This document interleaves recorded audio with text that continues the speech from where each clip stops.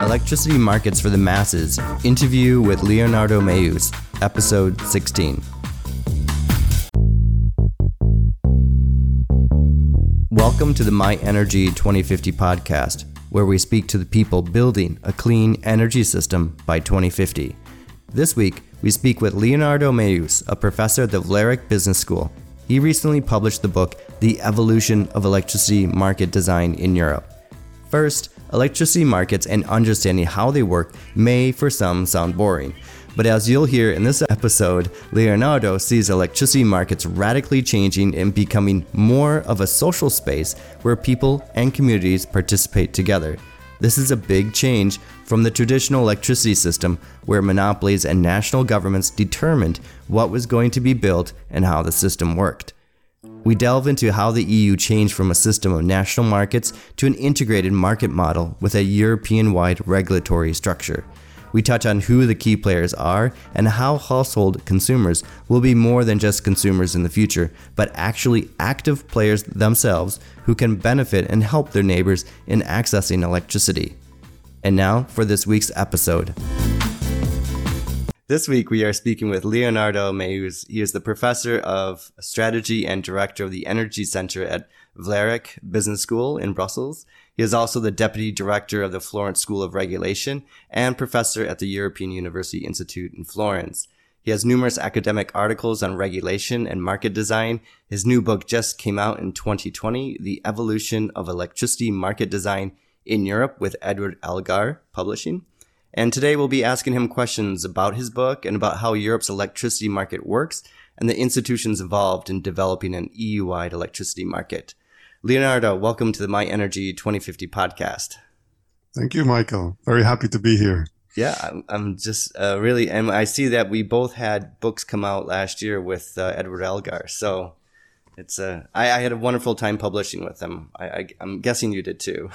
Yeah, it was the second time. So as the first time went smoothly, we continued to work together. Okay, yeah. I was really impressed by them. So that I guess it's good to give our publishers a plug. Indeed. So Leonardo, you have quite a diverse, or not quite diverse, but a very focused actually background, and everything you do is focused on energy. And I'm really happy to be speaking to you about this. And I was wondering, maybe you could explain, how did you get into the field that you're in? Why energy? Why electricity markets? What's so interesting for you? So I bumped into energy, rolled into energy, you could say, through my studies at university. I studied business engineering, which basically means you're part of the faculty of economics and business. Yeah. And you get also some courses on engineering. And the last year of this study, we had actually a course on energy. And it was just renewed. And the new course was given by the three professors that at that time at the KU Leuven, where I studied, they set up an energy institute, a multidisciplinary institute, and the course was also a reflection of that. So you had somebody from mechanical engineering, from electrical engineering, and an economist, and they each gave their view on energy, which was quite fascinating. And it was my first interaction, you could say, with the topic of energy. And one of them, Professor Ronnie Belmans, the one from electrical engineering, during the course said, we were about 100 students. If one of you here is interested to join my research group, just send me your CV and I will have a meeting with the ones that are interested. So, and through that process, I became one of his research assistants. And wow. I stayed in energy, right? Once you're in energy, it's hard to leave. Yes. And why do you think that is? Because it's so fascinating. And, I'm talking about around 2002, which is just a few years after this whole liberalization process started. And you could, looking back on it at that time, it was fascinating, but going relatively slow. Today, it's only accelerating. So, the amount of open questions to deal with for anyone in the sector increases. And I think also the diversity of the people that are involved in these discussions is increasing, which makes it only more interesting and fascinating, no? Yeah, exactly. I started about the same time, a PhD in 2000 or so. And yeah, and what's interesting at that time, it was kind of, well, maybe you're coming from a slightly different approach with the mechanical engineering, but still, there was, it felt to me like it was the oil markets, the very traditional type of sector, and only the renewables and maybe how to integrate them in the market was being discussed, and how to reform, especially the EU, how to redo the EU energy market slightly, right? How to make it more competitive, break down these barriers. That was my statement. How have you seen things change over the time? Well, during my PhD, I was focused on one very specific topic of electricity markets, because most countries in Europe never had an electricity market. So they were all just thinking about what does that even mean to have an electricity market, right? In this sector that was quite, stable in a way, right? You don't mess up this beautiful machine that is the electricity system. And that was then shaken up by, first of all, the thinking of what that means, a market. And that's how, the kind of topics I worked on initially. Okay. Yeah, no, me too. I looked at electricity deregulation in the US. Mm-hmm. So from I would say a political economic perspective, a geography perspective is what I used. But now, there's been a lot of developments. I guess we're older guys, not as old as those professors that taught us, right? We can say that at least right now. But why is it important to understand electricity markets at the European level? There's been so many changes, as we kind of outlined. And how can we begin to even understand the role that the European Union plays? Because, yeah, the traditional design was each country was in charge of their energy system. And now it's much more integrated, and the EU institutions, particularly the Commission, is really leading the way in market reform. So it was a general question of how to understand this or to perceive the changes over time. Yeah. So I think when indeed, as you say, if you work on electricity markets, you automatically also work on European integration, because electricity markets, I think, is a nice case study of where European integration has achieved really unbelievably things. In 2002, if I see what we did now, we never thought it was possible. We thought that maybe the process will never be able to reach these ambitions, or it will break down because you have other files where Europe wants to achieve certain things, but is somehow blocked, right? Or not achieving all the ambitions. While in energy is unbelievable what happened. Because as you said, when I started as a researcher, I was looking to the US because they had already more experience and they were more advanced in electricity markets. But today, if you start as a researcher globally, I think you will look at Europe. So I think, everything in energy, and especially also electricity markets, the European level has played a real role and is also a bit of a global leader now, I think. We are the biggest electricity market in the world, first of all. And not only the scale is unprecedented across international borders, it's also what we do in terms of innovation. Because when I started, the US was already quite advanced on how to organize markets at wholesale level, but much less so at retail level, right? The real contact with the consumer. And that's where Europe is now doing a lot of new things, a lot of innovation, and a lot of new players. And I see that because if we organize a training on an electricity market in Europe, you get interest from outside of Europe. They really want to know, and because they're also going in this direction and they want to learn from our mistakes also. We had many mistakes. Yeah, exactly. And maybe my one sub question here then is how the breaking up of monopolies or these national companies, and how did that occur? Because that had to be done in order to open up the residential market for competition. And do you think that's one of the biggest changes in the European electricity market, was breaking up these national players like RWE, E.ON, and the French EDF? Yeah, because they were or still are a bit these kind of national champions, right? Where, Yeah. yeah, and it was also, I think, clear that we were not going to break them up fully, right? We've what we call we've unbundled them, so we wanted the competitive activities to be run more independently from the monopoly activities, the network. But then you still had big players. Once you've unbundled the network from the competitive activities, you still, in most countries, had only a few big players in these competitive activities of retailing, supplying energy, and producing it. So we had to go to the European scale, the European market, to really have sufficient competition in this sector. And what was the role that the commission played in this? Yeah, Mm-hmm. huge. Huh? I mean, Yes. you have had what I like to refer to as waves of legislation, of these Yes. packages. Yes. In the book, I also discuss that they all had nicknames. So the nicknames are changing over time. But yeah, they have been really important. Without those pieces of legislation, we would have not gone anywhere, I think. Yes. And this legislation, you have a section, in the book in the naming of it, first package or the second package, third package, and A. So my question is, how did those names come about? And then what do you think was the biggest or most, I would say, influential package that's come to be in retrospect? Well, in retrospect, the third package was much more ambitious than the previous two. In the previous two was more like telling member states start to do something, right? But still leaving a lot of room for free choice at the national level. So we had markets, but they were all looked different. The third package was the first attempt really to harmonize and to create more than just a collage of national markets with some voluntary regional initiatives. But maybe the clean energy package, I would argue, is probably even more ambitious. But the impact of that we will only see over the next 4 or 5 years.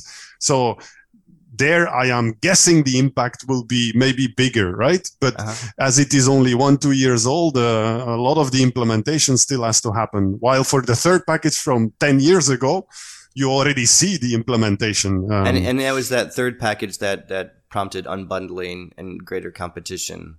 Exactly. And also something that is called network codes and guidelines, which is basically the nitty-gritty of how these markets function. Because we've noticed that you really have to get into the very technical details to make sure that, electricity can be traded freely across borders. Yes. And actually, this is an interesting area because, this is the nitty-gritty, how the market actually works. And do you think, actually one of my PhD students is doing research on this, but do you think that because basically this was an area for national legislation in the past, there was a lot of politics in it. And then the commission, we could say, transferred this authority then, or the authority over rules and regulations, particularly cross-border markets, the interconnectors and how those operated. Do you think that this was like a power grab by the commission, or just was it a way to more technically remove the politics and create a more technocratic governance system in the electricity market? Well, first, I mean, I'm not an expert, but over the last few years, I've learned a bit about how European institutions function. And in the dynamic, you indeed have the Commission that can propose something, but it's only approved if the European Parliament and European Council agree. And the Council includes the heads of state.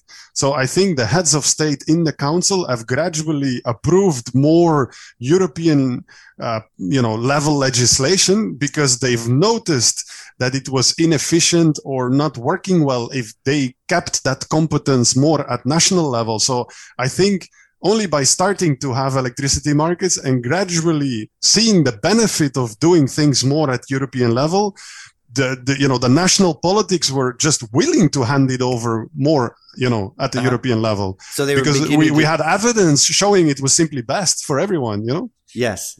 So they could see that this competition wasn't just I'll put it in the framework of my area of a neoliberal project or something, but actually competition actually delivered lower prices, maybe new new energy sources, new generation type. So it was changing in a positive direction, the energy market. I sometimes say we did everything the right way, and to my feeling, the right way in this sector is often to do it more at European level after trying everything else, right? So it's not that everybody agreed from the beginning, let's do it this way. We really tried everything else also, which is why maybe it was such a long process. No, but I think it was also necessary to have this process to convince everyone which is the direction to take, and. And tying into the clean energy package, do you think this has really launched and is working to launch a much more innovative energy sector? I'll leave it like that. Yes? Yes, definitely. Because from 2015, all of a sudden, the Commission, in their public consultation, preparing the clean energy package, started to talk about a new deal for energy consumers. And, as always, you are maybe somewhat skeptical when you hear that for the first time. Like, that sounds good, but how are you actually going to, express that new deal? What is really going to change? And I have been surprised of what that new deal became. And I believe that it has a huge potential to really change things at, closer to us, households. Yes. The average household is not yet aware of what is coming in the new opportunities we have, but I really believe they are significant. Are these just like smart meters, or does it actually go beyond that? No, it has to go beyond. If it's just a meter, But that used to be really sexy, right? In the past, everyone was like, wow, a smart meter. Well, that's more if you are an engineer, right? The ultimate engineering dream. But I guess the average consumer is not necessarily, just wanting to have the devices. But no, new concepts that are part of that clean energy package is like citizen energy communities, renewable energy communities, which I think are really nice concepts. Because so far, and I think that was the recognition also of the clean energy package, that so far, the benefits have maybe been too much for the few people that are more organized and that have PV panels on the roof, and that maybe have, also simply have the space to do all these things. Yes. And the others were just still paying a bill and that's it, right? Yes. So nothing changed. But now through this concept of these communities, I think there is more possibility of collective action, doing things together. And then I think the benefits will reach to many more people. So it's fostering a ground up approach to the energy system. Yes, indeed. And it has always existed, but it was more, in certain countries, these kind of cooperatives existed already, but they have been mainstreamed through European legislation, and they have really been given a legal framework in which they can operate, which is amazing. And so it's regardless of the member state, how they operate. They have a right to operate and to create collectives, basically. Exactly. So it has, every country has to have a legal framework, and there is, of course, still some room to change the details at national level, but at least there will be a framework. Okay. And as always happens that, in the next phase, maybe there will be a bit more harmonization, but at least it's starting, right? Yes. To have something. And was this done because, only a few benefited, or large consumers could be seen to be benefiting directly from lower prices or greater wholesale competition? And so is this a means for we'll just say the Commission to or even the Parliament to address connecting with average people? Yeah, indeed, because when the clean energy package was being negotiated is when we had all the yellow vest type of movements, right? Yes. So you had the two extremes going on. You had the school marches, right? Fridays for the Futures type of thing. Exactly. Yeah. Greta Thunberg and all the others saying we have to go faster. But then you had at the same time the yellow vest movement of people saying, this is going too fast and it doesn't include us. And I think it has been a compromise between those two movements in trying to let more people take ownership of the energy transition instead of just paying the bill, right? Passively. Yes. And then let me connect it kind of with the old way of thinking to maybe or not even the old way, but in more engineering perspective, right? Because the energy system is very technical. Yeah, it relies on these rules, regulations, and everything has to be so tightly balanced, as you outline in the book and your other research. So how isn't this just opening up a lot of problems? We have people demanding change and kind of these non-experts getting involved in an area that's highly, highly regulated for very specific engineering reasons. Yeah, but I think we've matured to a point where we think both are possible to be combined. And I think the formerly more engineering-driven world has also changed enormously and are more open to this, because over time, I think everything people were skeptical that could work. Even the renewables themselves, in the beginning when renewables were added to the system, we thought that's not going to work anymore. This is going to be a problem. And, that was not always the case.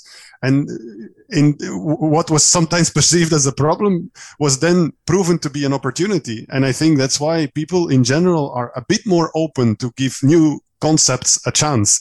Yes. And actually, this is what I like about your book. It opens this up. I think the electricity markets and understanding it and how you write about it actually in a very, not general sense, but in an easier, accessible way, actually. And this is why I want to use it in my class, because it's people that are not experts or not engineers can read your book and understand the changes in the key, say, institutions and the key areas of we'll say the European electricity market. Then is that what you were thinking? Why did you want to write the book, and what purpose did it serve? That was definitely one of my objectives. So, if you see that, that's a big compliment, because I really tried to do that. I didn't shy away from the jargon. Yeah. All the jargon is in the book, but I deliberately try to make it understandable and write in a no-nonsense way, basically teaching you the language in a way. If you want to be part of the debate, here is what you have to know to be able to be part of the conversation. Because yes. I am a big believer that we need a more inclusive process where more people are involved in these very technical debates, because what looks very technical is the future of electricity markets where everybody should be involved. Yes. And there was really a need for that. I didn't find any, it's really difficult to find something that is written in that way, I think. Yeah. Actually, I won't say who, but some readings on energy law, and I actually have to cross out whole sections for my students not to read because there's too much jargon. And so I give them these texts because I think overall there's a limited amount of text that go into detail, but are able to explain it to like those people not majoring in that area. And this is where I think your book does quite well then. And one of the areas you get into, for example, is TSOs. And this is quite key actually when we talk about electricity markets. I was just wondering, for one of the questions that we have here is, what is the role of TSOs and why are they so important? Yeah, so we talked about the fact that we started with a sector where you had vertically integrated utilities. So we didn't really know that to deliver electricity in our homes, you actually had different functions being performed, namely production of electricity, then the transport. And then that's very weird about this sector, that we don't talk about transport, we talk about transmission and distribution. Distribution suggests the delivery, but it's not true. It's just the transport at lower voltages than the transmission. So I always say it's the electricity highways and the local roads, right? It. And then you have the supply of electricity in our home. And these TSOs are doing the highways system. So they are taking care of the transportation of electricity, but not all of it, only part of it. The international transport, because only the highways are international. But in addition to that, because if it would only be that, they transport, okay, fine. And you pay them for these transportation services, and they are monopolies, so that payment has to be regulated. But on top of it, they play a quite important role in the market. And that's maybe weird about electricity markets. That you need a kind of entity, and that's why we call them transmission system operators, because they're not just a transport company, they are operators, and the operator part is the special part, because you have people trading, and at the end of the trading, somebody has to guarantee that the system doesn't collapse, because everyone trading is trying to do their best. But if a power plant doesn't deliver what they promised, and a consumer consumes more than the retailer anticipates, somebody has to keep the system in balance every minute, second of the day, because if it's not balanced, it can collapse. Yes. And that's what the TSOs do. So they monitor in real time if all the market parties commit to what they're promised, and if they don't, they balance it out, and also have contracts in place to do the balancing and to make sure everyone sort of keeps in line. and this is one of the key areas, right, that's been developed so much for the past 10, 20 years, is this at an EU level, basically, is how these transmission system operators work and the different types of markets that they have for electricity traders. Could you maybe explain a bit of that, like day ahead and Yeah. So typically, if you have a retailer who has a portfolio of customers, the customers do not have a contract that says exactly how much they will consume. So the retailer has to guess, right? They just guess how much we will consume. And then, of course, they have to buy it, or they produce it themselves, but it can also be to buy it wholesale, right, at a higher level. And then what happens is they will buy some energy, for several years. But then our consumption is changing seasonally or monthly because of, all kind of weather conditions that impact our consumption. And then when we get closer, like one day before delivery is when spot markets are organized. So everyone has some contracts in place, but they have to fine tune their portfolio, right? One party has bought too much, so they actually have something to sell. Someone else didn't buy enough, has something to buy. And then all these small, volumes are exchanged in a power exchange that determines an hourly price for electricity for the next day. And that's fascinating. Nobody knows that, right? That we pay a fixed price at home, but behind it is a system with hourly and now even half hourly and quarterly prices that are fluctuating all the time, depending on shortages or excess of electricity. But how can this system be more efficient than just a monopoly in place that can control everything? Why is a freer market more efficient? Well, I think there is two aspects to it. No, there is the short-term optimization. Can a monopoly do that better, or a market? And then there is the dynamic aspect of it. So the innovation element. So even if the monopoly would be able to plan the existing resources better, maybe the monopoly won't necessarily take the right decisions to invest in one or the other technology. So I think competition has proven to be, in energy at least, has proven to be very good in challenging the skepticism of the monopoly. I think a lot of the new technologies and solutions we see today were brought to the market not by the former monopolies, but by the new players, because they believed more in the possibility of new technology. And then the monopolies often followed in a way. Yes. Or even acquired these new players. Yeah, right. And so this is the benefit that competition has, is that newer players can come into the market, but the regulation has to be in place, right, to open up the system to them. Yeah. So in electricity, you have this thing that is a bit counterintuitive, right? The classical view of regulation was you need less regulation to allow competition. In electricity, we have seen year by year that we had to introduce additional regulation to enable competition. Additional competition. Yes. It is always funny that the regulation we had in place was allowing some form of competition, but then you had somebody new that want to enter the market, but the regulation didn't allow it. So we have additional rules to create a space for these new players to enter, basically. Uh-huh. So the term deregulation is pretty off when it comes to fostering competition. At least for electricity markets. Okay. Yes. And maybe we could move into the role that Acer plays. So we talked about TSOs, and now we have the Agency for Cooperation of Energy Regulators. What is the role that they play in the EU?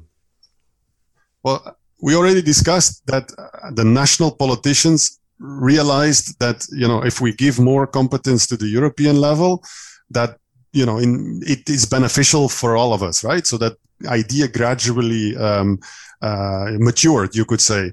But then the same applies to regulators, because the origin of regulators is actually to have someone independent of national politics take certain decisions, right?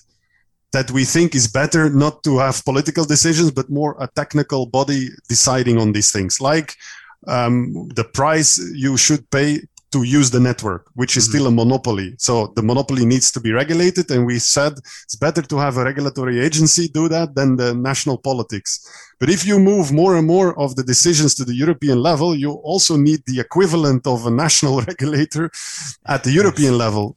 But institutionally, this is quite a big thing, right, for Europe to have a full-fledged regulator. So Acer is a kind of a compromise, you could say, between having a regulator at European level, but still having enough checks and balances with even a board where the national regulators are represented in the European regulator. But the whole idea is simply to have regulatory decisions taken more harmonized with more cooperation at European level. And this process of, we could say, Europeanization of the electricity market, and even we're avoiding gas markets, but so we'll just say focus on electricity markets. It's enough to keep in check market abuse or infringement by both private players, public players, and even national governments themselves. Does Acer fulfill this role enough, or what's your view on that? I'm not really an expert, so I know there is like REMIT and all these kind of, and it's indeed a big task of Acer. But in my book, I don't really cover that topic in detail because I've never really worked on it. The only thing I can say, with not about the technicalities of market supervision, but just the whole setup. I think in the first 10 years of liberalization, we were really worried about the dominant role that many of the utilities still had. But today, competition reached such a level where many of the utilities even almost going bankrupt or having to restructure, that this is, I would say, less of a concern than it was in the beginning of the liberalization, right? But of course, it's still a concern because, abuse comes also in very technical, small things of the market. So it continues to be a concern, but it's not really my area of expertise, I would say. Okay. And one other area that you bring in is, and the integration of the network, is the Norwegian Pearl as an example of a story of an event that happened. I was wondering if you could relate that story. Yeah, that's a funny story. So it was a cruise ship that was under construction in Germany. And to go into sea had to go through a river where there was a transmission line that would come too close to the ship. So they had to open the transmission line for the ship to go to sea. And normally this is a normal procedure because in an electricity network, opening one line is normally, not a problem because there is quite some redundancy in the system. Because you can even lose a line due to lightning or whatever, right? So you need some redundancy, but at that instance, for some reason, there was not enough redundancy in the system, and it was not fully anticipated, because they did forecast, they ran simulations. So something went wrong. And it led to a cascading. So some other lines got overloaded, and to protect these other lines, they were disconnected. And then it resulted in Europe being reduced electrically into a number of islands. And within each of these islands, they had to balance the system because there was a big imbalance. And if the imbalance becomes too big, the only solution that you can do to save the whole system to go in blackout is to disconnect consumers, which we call load shedding, which literally means putting a few villages out of electricity. And there is even a plan for that, who should go first. And that happened. So that was quite dramatic, right? That this just one cruise ship, one line led to this cascading. It could have been even worse because a full blackout was just prevented. Yes, but it's these types of events that happen that also create reform. Would you say that? And what was the reform that came from this? Well, up to that moment, I think there were kind of gentlemen agreements among TSOs to technically collaborate, but that was not maybe something that the average person was really aware of and politicians were aware of. But then it turned out that all these procedures, all this cooperation could be formalized a bit more. Okay, yes. Just besides also just agreements. Yes, exactly. To move a bit more, and also to frame that a bit more at European level. And I think that there is such a technical topic that you almost need a crisis to demonstrate why it is so important to do that, right? Yes. When something like that receives a lot of attention, then all of a sudden I think very technical files can move ahead more faster. But it's also an interesting, I guess, example of when things are not formalized. So there's this informal way of doing things that has developed over the years because things were not put in place in a more formal way. That's my comment. But maybe it was not fully informal, but more bilateral, right? And not fully coordinated, right? There is a lot of gray area between full formal and informal. Yes. But I just know from the electricity system in Eastern Europe, there used to be a central system for that in, I think, Prague. It was in the Czech Republic someplace. And they had the whole system coordinated in communist times, and it worked. And so they always kind of just when I interview people here, they always refer back to that system that actually it worked quite well. This exchange between countries, and it was highly developed. The interconnectors between countries. There's such large nuclear power plants, and they can move the electricity around. And it was only after everything fell apart and then they started building up for the EU membership that they kind of instituted these barriers basically between countries, and then closed down what was their regional center for cooperation then. So for Eastern Europe, they always like to point out that they were doing this before the rest of Europe. So I was wondering if we could move maybe to the role of courts and the judiciary in the electricity markets, and why is this important? So we have the regulators, we have the TSOs, but why is the court important for the electricity market? Well, I guess it's not that different from other sectors in the sense that if you have legislation, there is always some room for interpretation. And then ultimately, if that is the case, somebody might take something to court and then the court rules. And then from then on, we actually know what the legislation means when it is not fully clear, right? And one example was that in the early pieces of legislation, it was already said that the capacity that is available, the network capacity that is available on borders should be, more available to the market, right? Yes. Not surprisingly, but we had historical contracts in place that predated the liberalization. And I think in principle, countries could get an exception for keeping these contracts in place, but they had to apply for that exception. And then they didn't always do that. So it was a kind of thing waiting to happen. And then one country in the Netherlands, there were a few actors that challenged these historical contracts in court. And the court, not surprisingly confirmed yes. that these contracts were not really in line with the new market rules. And then they all of a sudden got abolished in the whole of Europe, which had a huge impact on additional competition between countries with just one court decision. Another example of an event maybe that changes how things are gone, because it was these bilateral contracts that were in place that were essentially keeping out competitors, because it was these older relationships that were established. Yeah, and I mean, they predated the liberalization, so they were not made with the intent to keep competitors out, but that's what they did unintentionally, some years later, until Yes. somebody challenges it, right, in court. Yes, yes. And then maybe moving on a little bit to the so we have greater competition. What about household consumers, though? I mean, this kind of gets back to the earlier discussion with the clean energy package. But how are we going to see? Are people going to be able to invest more in energy efficiency, or we're going to have more solar panels on our homes? What's the connection, or even just choose better who our supplier is, which not all countries or not all consumers in different countries can choose their supplier still. Yeah. So I always like to say that we used to talk about consumers among engineers. They were mentioned as load of the system. So that's where we come from, right? So they were load. In many academic papers of engineering, they are still referred to as load. Then we started to see them as consumers, so that's already an upgrade.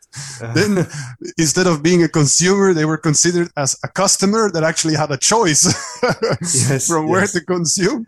Then, as you said, some of us have the privilege of being a prosumer because you have a PV panel on your roof. But that's only the beginning of it. I think what is really exciting, but that I already said, this community element, but maybe also what is coming with the Green Deal, the new ambition we have in Europe to be climate neutral by 2050. If you look at most of the scenarios, it implies a bit more electrification in certain sectors, like heating. So if at home we will replace maybe some of our gas heating by electric heating, it means that there is a new type of customer in an electricity market, right? Yes. And the same applies to our vehicles. If we would switch at least partly to electric vehicles, then you have a much more bigger and more flexible, number of assets at home.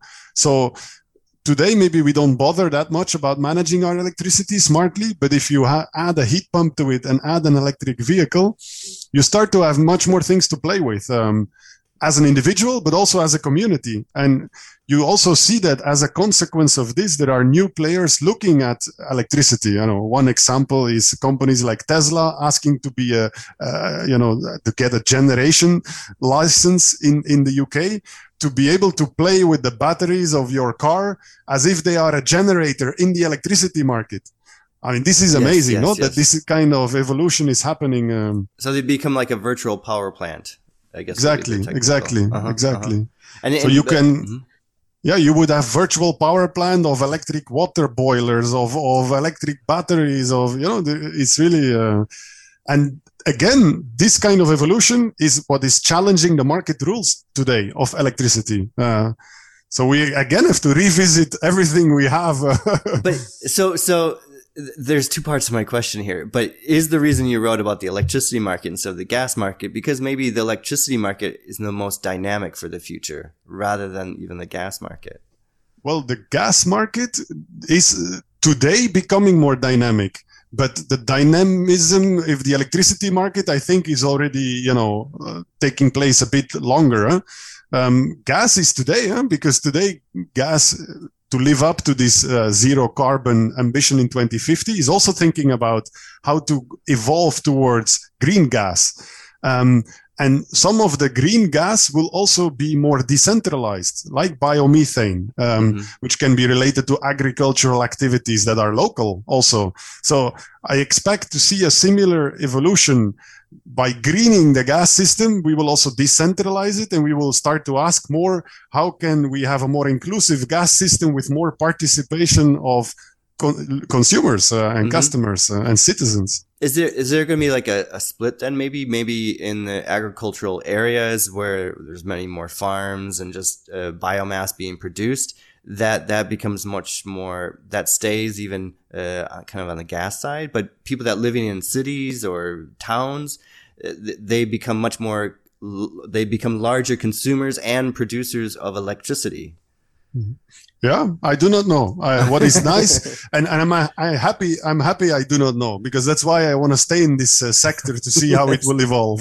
No, okay, that's me too, right? So we have jobs for the future. Yes, yes, but this electrification, then, I mean, this brings me back then to pushing a bit more on the role that it's not just consumers; it's the term that is prosumers. But it's going to foster a lot of change in how we think about what we do with electricity, rather than, not even just having a smart meter. It's still a meter and we just consume it. Everything's kind of pushed out. But the things that we buy and the things that we put on our home, I'm speaking, we'll talk about energy poverty in a second. So there's probably a whole another dynamic to this, but just generally speaking, how we are as consumers we need to start thinking differently about it. Mm-hmm. Is that kind of what's coming? Yeah, but I don't think all of us should, because there will be a lot of players that will do it for us. So we could just fully outsource it. Like, I really don't want to be bothered with this, and you give it to new players that will do it on our behalf. And you start to see that type of players that protect you from all the complexity, Yes. And I think that's also very, very necessary, because you don't want every household to read my book. No, I mean, no. But I think there's an example for this. Texas. I don't know how closely you followed the impact of the winter storm, but there was consumers that were doing like real time pricing, like householders. And then they ended up with tens of $1,000 bills that they had to pay because there was no buffer there. Yeah. And I learned that some players created the buffer because they didn't want customers to lose trust in this kind of new innovative scheme. And they realized that there should have been maybe in the contract like an exception to say, we expose you to dynamic prices, but not this kind of emergency situation prices, right? Yes. So I think the learning point there is not that dynamic prices are not good, but that the implementation of it probably needs a bit of oversight, right? But it comes back to the point, this will never be an unregulated sector. It just needs more regulation, the more we make it dynamic.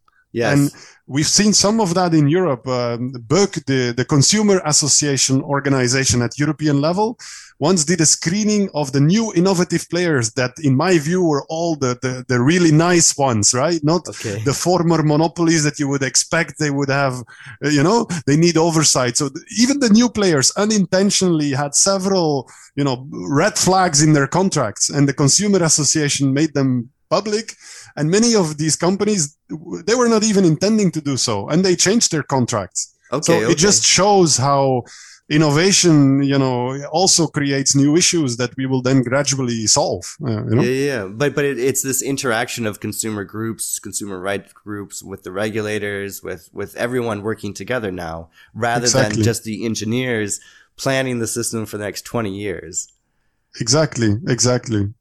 So the conversation is only becoming more interesting. Yes. And then I want to expand it, and I'm not so sure it's in your book, but I at least want to address it a bit. It's about maybe consumers, low-income consumers that generally don't follow these things or don't have the resources to follow this. Is this another area where other parties can get involved to assist homeowners that are living in energy poverty or low-income households?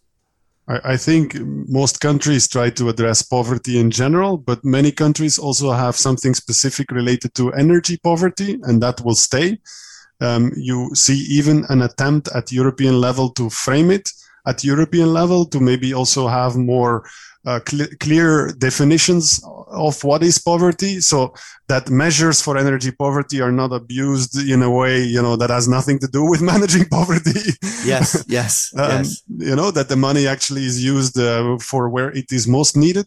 And I think a lot of these community collective action also have a strong social motivation. Many of the people part of this kind of community initiatives, they are not in it for the profit. They are really in it to do something with the community, where people that can contribute more, and the ones that are, less privileged can still be part of the initiative without maybe doing all the financing or, So I think we've just had a really good conversation because we went through kind of outlining how dynamic the sector is, the electricity sector is, and maybe how undynamic it was somewhat in the past. But when we talked about the clean energy package and third package, we talked about different actors, but I think now we can really see how dynamic and who's getting involved on the consumer side, and how we're going to redo things, and maybe to conclude a few things. One would be collectives, but this would be even like to produce solar electricity, wind power. These types of collectives are not just working with people, but taking their money and putting it together and building out projects. Is that right? Yeah, indeed. Yeah. Which I think is a really nice innovation. And so these players were already there, but I think I was not even aware of it as an energy expert. So I only got the pleasure to get to know some of these communities a few years ago. And I've been amazed of how much innovation is taking place in these communities. Yes. Just looking at energy poverty and working with some of my students, this is how I've become, because I guess I don't know, looking at the top down, it's still this, the role of the government and different institutions. And then at least I am surprised, right, by these consumer groups or people, like NGOs, getting involved and really trying to make sure people don't lose access to their electricity and the bills are paid. And it's really nice. So I'm really happy that the EU is opening up an avenue to recognize and to assist at this local level. My final question for you then, Leonardo, is how do you go about teaching this topic of electricity markets? Is it it's always a challenge, but are there some key kind of areas that you hit on to explain how electricity markets work? Yeah, I always start from the controversies we had, because I want people to feel that we did not really know exactly how to do it until we tried. So I put them back in time, and I say, if you have the choice on organizing a balancing market in A, B, or C, what would you choose? And often they choose exactly for what we thought was actually the best way to do it, but it turned out not to be. So I bring them along in this evolution, let's say. I don't want people to get the feeling that we knew exactly what we were doing. Yes. I want to let them feel the same passion, because then you can look at the issues of today and you can say, look, if in the past we were also struggling with issues that to you don't seem obvious, but we know by now, the same applies to all the new issues, right? Let's keep an open mind on how we will address those in the future. Yes, and we're always learning. I mean, literally always, everyone in the whole sector is always learning, looking at what's working, what's not working. And then maybe this is why there's so many different packages. And I'm glad there's not a fourth package, or is there, that I don't know about? It's just EU clean energy package. That's the fourth. Yeah. That's the fourth. That's the fourth. And then a fifth, but we won't go there yet. So, okay, Leonardo, thank you very much for making the time for this interview. And thank you for publishing this book. Actually, I think it's really needed. And it's open access, so everyone can get a free digital copy. That's great. In fact, we'll put a link in the notes. So this is perfect. And I think I already sent it to the librarian at my university. So This is good. Okay, Leonardo, thank you very much. Thank you for listening to this episode of the My Energy 2050 podcast. Please follow the My Energy 2050 podcast on iTunes or Stitcher so that you can automatically get updated with each new episode. If you like this episode and feel others can benefit from the information, please share it on social media. You can contact me to provide feedback or suggestions on Twitter at MyEnergy2050 or on LinkedIn.